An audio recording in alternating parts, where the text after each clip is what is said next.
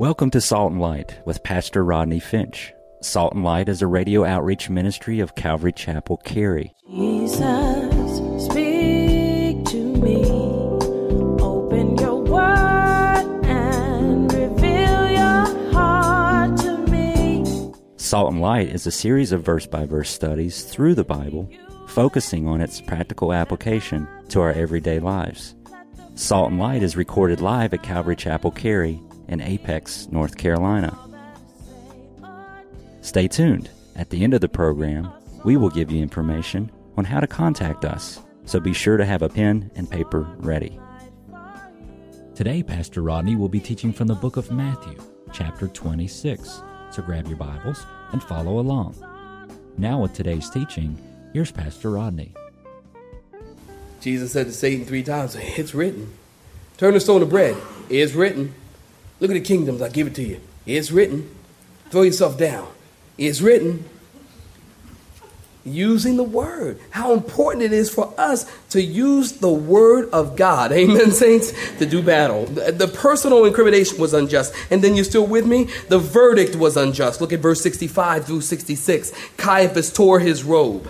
Caiaphas tore his robe when Jesus said, "You said it." Now, in other words, Caiaphas understood that Jesus was saying, "I am God." That's why he tore his robe. And get this, Leviticus chapter 21 verse 10 tells us that the high priest was forbidden to tear his robe. Are y'all getting this? In other words, the high priest is accusing Jesus of breaking the law, of blasphemy, and yet he himself is breaking the law because he's tearing his robe. Now you got to understand something. This priestly robe was a beautiful thing. It was sky blue, which was to remind them of heaven, the high priestly robe. Sky blue, illegal to tear it. It's sky blue, it's beautiful.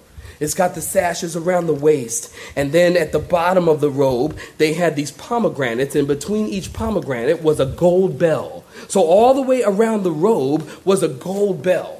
These bells were to alert the people that the high priest was alive, that he was in the presence of God. You see, once a year, the high priest would take that sacrificial lamb. He would take the blood of the lamb. He would go into the courtyard, into the holy place, into the most holy place, which is beyond the veil of the temple, where the mercy seat is and the Shekinah of glory of God, the presence, the visible presence of God was as cloud in the most holy place. The holies of holies also.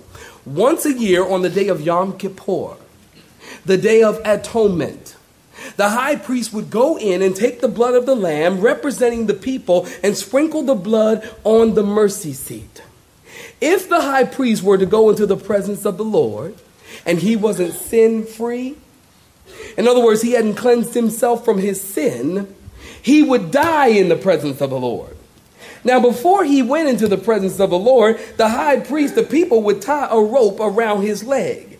This rope would extend out of the most holy place, through the holy place, out into the courtyard, and out to the people. So the people are standing there. This is once a year. The high priest goes in, the robe and the bells are ringing, and they can hear, and they're listening, and he goes into that holy place, and in the most holy place, and they're still listening for those bells ringing. And with the bells ringing, they knew he was alive. If they ceased to hear the bells ring, they knew that he died in the presence of the Lord.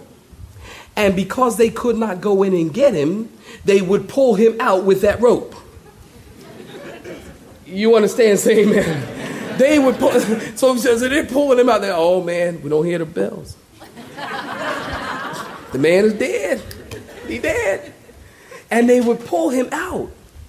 And so this robe was a beautiful thing as he represents the people. Now, if he would go into the presence of God and offer the blood of the lamb, and God would accept that offering, and he would come back out, he would stand before the people, and he would say, "Forgiven, forgiven, forgiven." And the people would, yay! They would praise God. And then he would take a scapegoat, and he would take his hand and he would lay it on the scapegoat, pronounce the sins of the people on the head of the scapegoat, he would send the scapegoat running off into the wilderness, and the people would be praising God because that was significant of the fact that the scapegoat, Jesus Christ, bore our sins upon his head, and he took them away. And as far as the east is from the west, so shall your sin be far from me, God says. So the scapegoat represents Jesus, and he's going away, and the people are like, get out of here, go away. Praise God, we're forgiven. Hey, you got to understand, there's this robe, this was huge. So Jesus says, yeah, I'm the Son of God.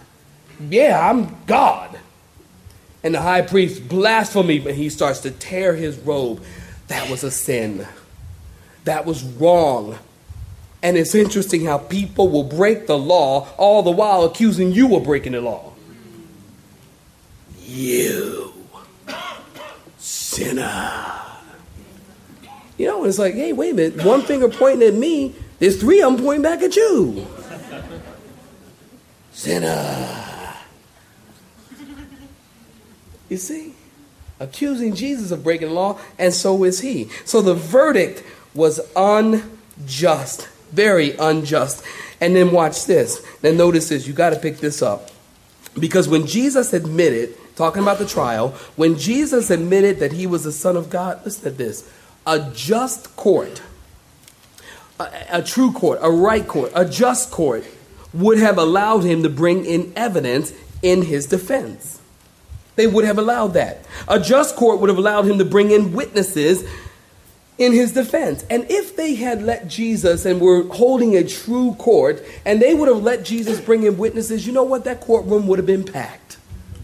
That courtroom would have been packed. And as each person took the stand to give witness, they would have took the stand. Do you promise to tell the truth, the whole truth, nothing but the truth, so help you, Jesus, who's sitting right there. So help you, him. I do.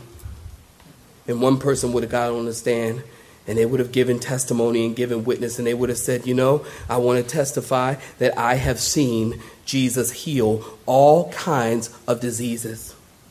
And the next person would have taken the stand and said, I witness and I testify that I saw him hush the storm in sleep. And then someone else would come to the stand and say, I witness and affirm and testify that I saw him raise the dead. And then one person would come to the stand and they would step up and they would say, the day that I got baptized, I came out of the water and I stood on the banks of the Jordan.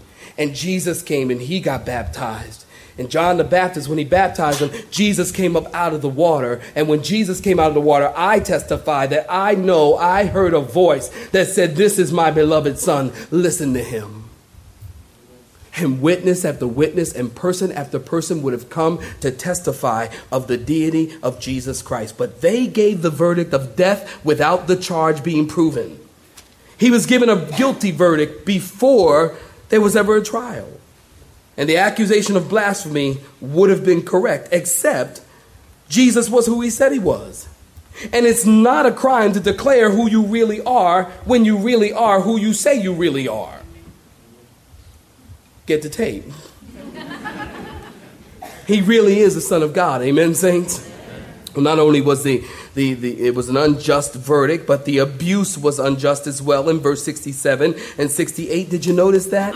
It's not enough that these guys are crooked politicians who ignore the law, but now they allow their hatred to turn to evil physical violence. And they spat in his face and they beat him and other folks hit him and they began to mock and they said, prophesy to us, who is the one who struck you? And then Luke chapter 22 tells us that they blindfolded him and they mocked him and they played a game of blind man's bluff. Do you have any idea how criminal and evil and brutal that is? As they would blindfold him, or many times they would take a bag or a sackcloth and they'd put it over his head. And you know what they would do? They'd circle around him and then all of a sudden they would just punch him in the face. And he didn't see it coming. You know, there's something about when you're going to be hit. When boxers know this. You know, and some of you ladies who get in the brawls, you know this. There's something...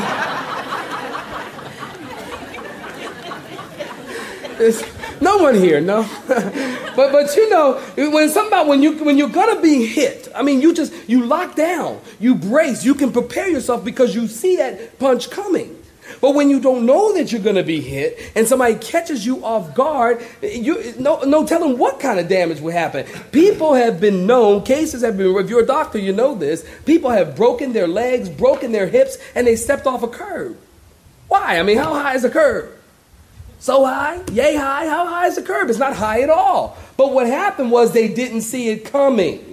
And so when they stepped off the curb, they didn't see it coming. They broke their hip. Why? Because they couldn't see it. How brutal is it and cruel is it that Jesus is just sitting there and they would just punch him. They probably broke off. That's why the Bible says he has no form, no comeliness, that we should desire him.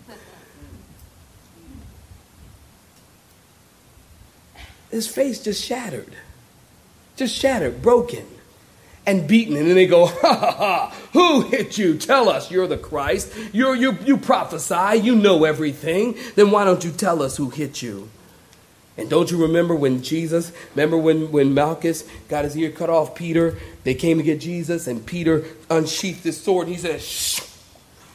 And Malchus got in the way. Peter was a fisherman, but he wasn't a swordsman. I'm sure he was going for Malchus' head.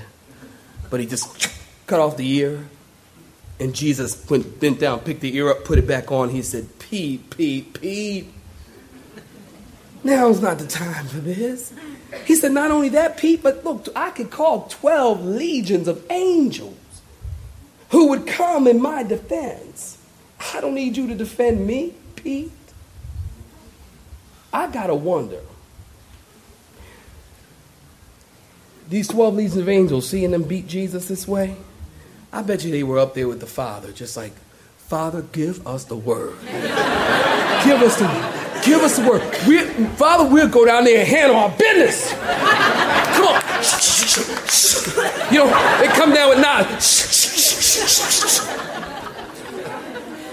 I'm sorry, I'm from Philly. I apologize. I digress. Because I know they were standing by. They had it, you know what I'm saying? They were standing, Jesus, hey. They're like, Father, we'll go down there and handle this. This is not a problem. And the Father is probably telling them, chill out, and giving Jesus comfort at the same time. What an unjust trial. Well, then lastly, look at this here. We'll finish these verses fairly quickly.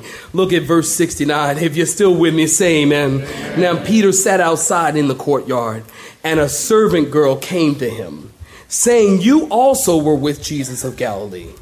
But he denied it before them all, saying, I don't know who, or I don't know what you're saying, or I don't know what you're talking about. And when he had gone out to the gateway, another girl saw him and said to him, or said to those who were there, this fellow also was with Jesus of Nazareth. But again he denied with an oath this time, and he said, I don't know the man. Jesus who? I never saw him. And then a little later, those who stood by in verse 73 came up and said to Peter, surely you also are one of them, for your speech betrays you. In other words, man, you got a northern accent. You sound like you're from up north. That speech, it's kind of Galilean. That's what it sounds like. And then he began to look at that, curse and swear, saying, I don't know the man. And immediately a rooster crowed. And Peter remembered the word of Jesus, who had said to him, before the rooster crows, you will deny me 3 times. And so, how sad is this? He went out and he wept bitterly. I am so glad. Give me your attention. I'm so glad these verses are in the Bible, because it gives me hope. It gives me hope that in those times that I would deny the Lord. See, we deny God in many ways, just like Peter. Don't be too quick to point fingers at Peter, because we deny him when we fail to spend time with him. We deny him when we fail to worship him. We deny him when we come into his house and we don't listen to what he has to say. We deny him when we come into his house, we don't listen to what he has to say, and then we don't go out and do what it is we heard. We are denying him in many ways. I'm guilty. We're all guilty. And yet we learn from this story that even if we at times in our lives and at moments in our lives find ourselves denying Jesus, he is faithful and just to forgive us and to cleanse us from all unrighteousness. I'm happy about that because I'm not perfect and neither are you. And so what we see here is Peter denying the Lord. Mark 14:54 tells us that Peter followed him at a distance, right into the courtyard of the high priest. In Mark 14, you can read that. And then he sat with the servants, and the Bible says he warmed himself at the fire. And so Peter boasted in this chapter when he should have listened. Peter slept when he should have prayed. Peter fought when he should have surrendered. And now he's following Jesus afar off, once close to Jesus and now following him at a distance. How many times I see people who were once close to Jesus? How about you today? Are you closer to Jesus today than when you first gave your life to Christ? I see people all the time who were once close to Jesus and now following him at a distance. You know what? Listen to this. I see people doing that, and it's a very physical thing for me to see. Even physically, I can tell I can see people who I have seen close to the Lord, who I have seen excited about the Lord, who I have seen coming to church and excited, and even physically as it relates to the sanctuary, I have seen this as a pastor, notice that they seem to be drifting away. I've seen people come into church and they're sitting up front and they're excited about Jesus. And they're like, yeah, they're writing down stuff and reading the Bible and worshiping, and they're all excited, and I can see it in their eyes. And then a period of time goes by and I see them sitting about the middle. Now, don't everybody in the middle move, okay? Everybody's like, get up front. Don't everybody move at once. But they move a little further back. And I'm like, yeah, okay, all right, well, whatever, and then a time goes on, and I see him sitting back by the back doors. It's like, hey, man. And everybody on the back row is like, you gotta put that finger up. You see him, and hey, how you doing? How's things going? Well, I'm doing okay. Really? Everything all right? Well, yeah, everything's fine. But they start to, even physically, I can see it. They start to begin to follow Jesus at a distance. And then what happens is, you follow him far enough and behind him enough, and you know what's going to happen? Satan's going to pick you off. Satan's going to pick you off. Rule number 1 in warfare, stay with the group. Same end, sheep.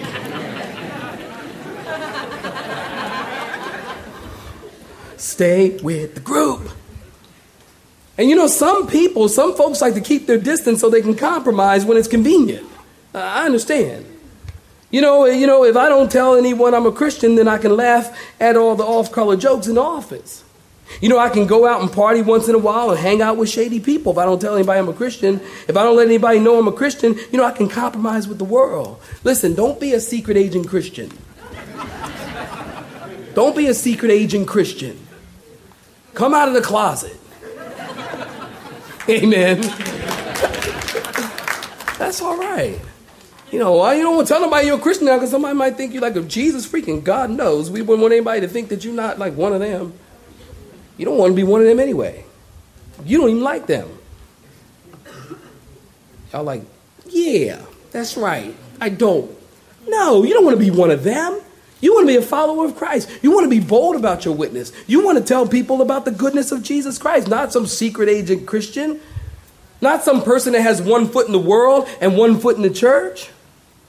The most miserable person on the earth is that person with one foot in the world and one foot in the church, because they got too much of the world in them to be happy in church, and they got too much of the church in them to be happy in the world. Get the tape. And so you're out in the club, and you think, oh man, I gotta go to church tomorrow. I better not finish this whole drink. I gotta go to church tomorrow, and I'm going to church tomorrow, and you get in church, and then you're here in church, and you're like, man, how long is this gonna be? You know what I mean? Man, I got my grass to cut, it's finna rain, I gotta walk outside, put up the umbrella, do stuff. You got too much of the world in you to be happy in church, and too much of the church in you to be happy in the world. And that is the most miserable person on the planet, in my opinion. Where are you? Are you following close to the Lord? Well, here's the 3 denials. Denial number 1, notice the servant girl came to Jesus and said, hey, weren't you with Jesus in Galilee? Peter said, I don't know what you're talking about. Denial number 2, another girl saw him and said, yeah, it was you with Jesus. And Peter denies it. Notice this time with an oath. In other words, swear, cross my heart, hope to die. I don't know the man. And then denial number 3. People began to come up to him and say, yeah, you were with Jesus. You're one of them. I can hear it in your speech. And Peter began to curse. This word curse is the Greek word anathema. Literally, Peter was saying, if I know him, let me be eternally damned. Did y'all know that? In other words, he's saying, in the best context, please hear me, I'd be damned if I know him. I'm not cussing. It's in the Greek. No, I really mean it. I really mean it. He's saying that, look, if I know him, I'd die and go to hell. I'd be damned to hell if I know him. That's what he's saying here. This is really strong. And Peter remembered that Jesus told him before the rooster crows, you will have denied me 3 times. And Peter left and went outside and he cried painfully. And it was at this moment that Peter realized that he wasn't as great as he thought he was. He realized he wasn't great at all. He came to the end of himself, which is a good place to be. When we come to the end of ourselves, then we come to the beginning of God. You come to the end of you, then you're at the beginning of God. And then in Peter's life and in Peter's ministry, because he heard the rooster crow, get this, whenever Peter preached, history tells us, whenever Peter preached or wherever he was and people knew of this situation, before the cock crows, you would deny me 3 times, people would walk by and they'd go,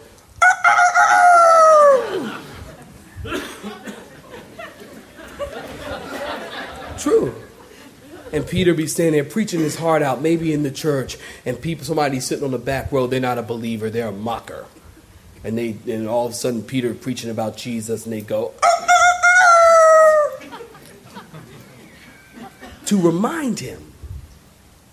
And I'll tell you what, it was this moment in Peter's life when he came to the end of himself. It was at this time, at this moment, that actually Peter was at the beginning of truly knowing God and truly being changed by God. Because the Bible tells us that when Peter said, I don't know him, and he began to curse, the Bible tells us, as you put the gospel accounts together, that Jesus was being led out of the palace of Caiaphas. And it was at that point that Peter made eye contact with Jesus. And that's when Peter remembered, and that's when that the rooster would crow and that he would deny him 3 times. It was at that point. And so he walks by Jesus being led into Caiaphas, and he looks at Jesus. And you know what? I'm sure Jesus didn't look at him and go, you idiot. Told you so. Told you you'd deny me. Jesus didn't do that.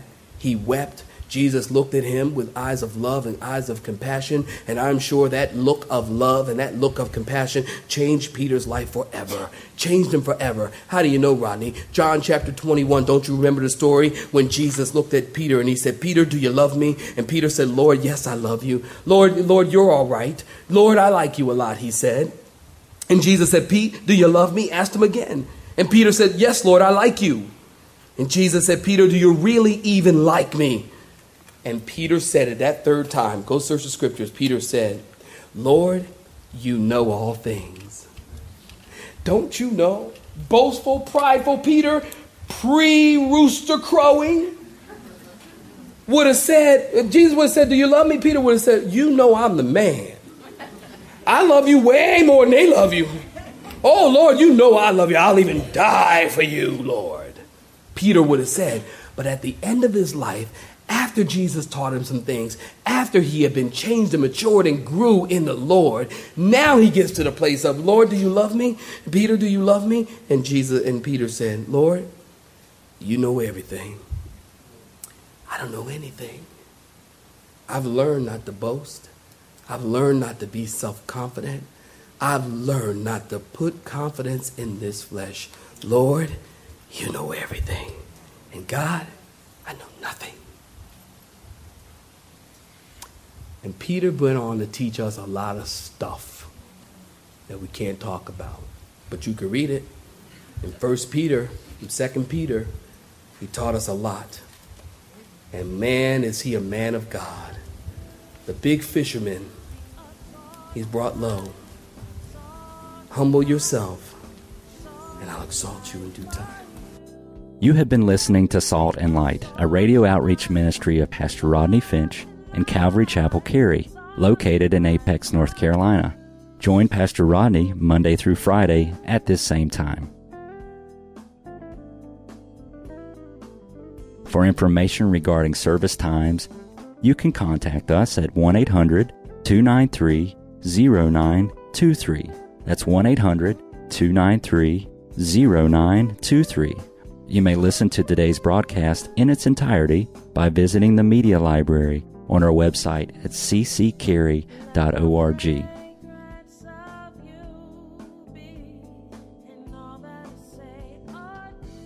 We would like to thank you for tuning in to Salt and Light and pray that you have been blessed. Until next time, may you be salt and light.